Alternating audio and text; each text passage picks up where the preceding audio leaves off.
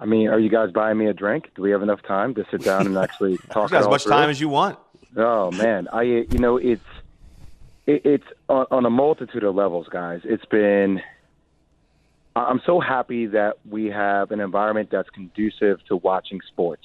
I really do, and I say that with the most utmost severity than I've said everything else before, because I really think that when you start looking at a lot of these leagues, and granted we're in challenging times, but between Rob Manfred, between Roger Goodell, between Adam Silver, even between the MLS, watching all leagues, UFC and Dana White, it's if you can create an environment that's safe, then the player gets to earn. He gets to feel incredible about that, even though it is challenging mentally to be in a bubble. But they get a chance to do something that they love, still earn a great paycheck. And as a fan, you get a chance to escape what the hell's been going on over these last 3.5, 4 months, which seems to be it's probably longer than that.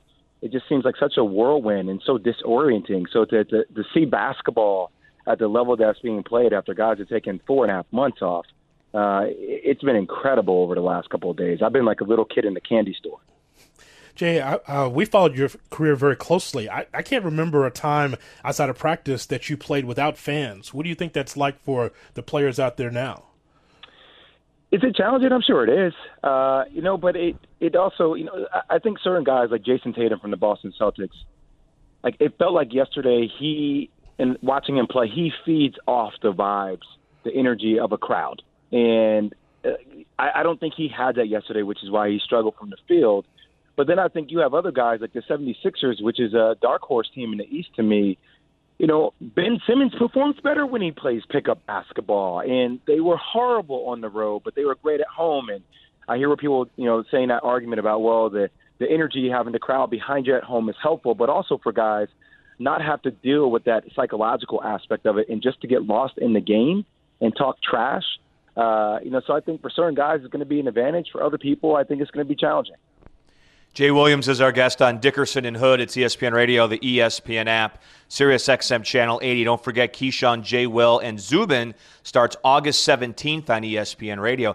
We've talked to some people, Jay, down in the bubble, and they feel like the NBA has just thought of everything. I mean, they feel like even though they're in Florida, they feel very safe throughout this entire process. And then you see the Major League Baseball with all these positive tests. Now, football is starting, and some players are opting out for the NFL. Some guys are being put on that COVID list. Just as someone who loves sports, who loves football, are you optimistic that an NFL and college football season is going to be played this year in its entirety? Such a different array of emotions for both. Obviously, for football, watching that stuff in real time, hearing JJ and J.J. Watt and Russell Wilson and Zach Ertz and all these guys speak up about, IDERs and what the plans were, and feeling, due to this last CBA that they had, that their hands were somewhat forced because they would be extremely punished if they didn't show up to training camp. So I kind of feel like as a player that left a bad taste in my mouth, ultimately understanding that guys still need the paycheck and they still need to earn. I think them coming to an agreement with their CBA about the portion of your contract being reallocated to the following year, and the fact that, depending upon the risk, if they got a $350K buyout to $150K buyout, it gave people, who maybe, look, guys are going to be playing in frigid temperatures. It's going to be crazy to see.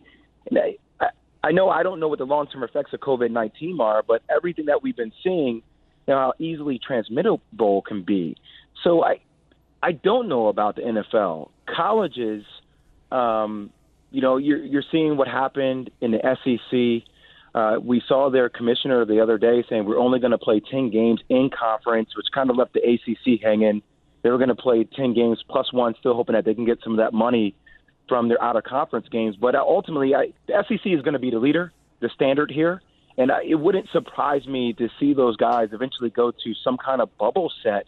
Just if you're watching all the data, if you're paying attention to what's happening with MLS and NHL is about to start in their two bubbles and the NBA, every insight to that would tell you, let's go in this direction in order for us to have the season. If that is the case, then I just want us to be the first to say, let's just call these athletes semi-pros, because now that's what we're asking them to do, and that's where we are. Jay, we see a lot of opt-outs across the sports landscape. What's the likelihood that you would play if asked? I'll be real with you, man. How much do I need the money? Right. How much do we need the money? Some people have bills to pay.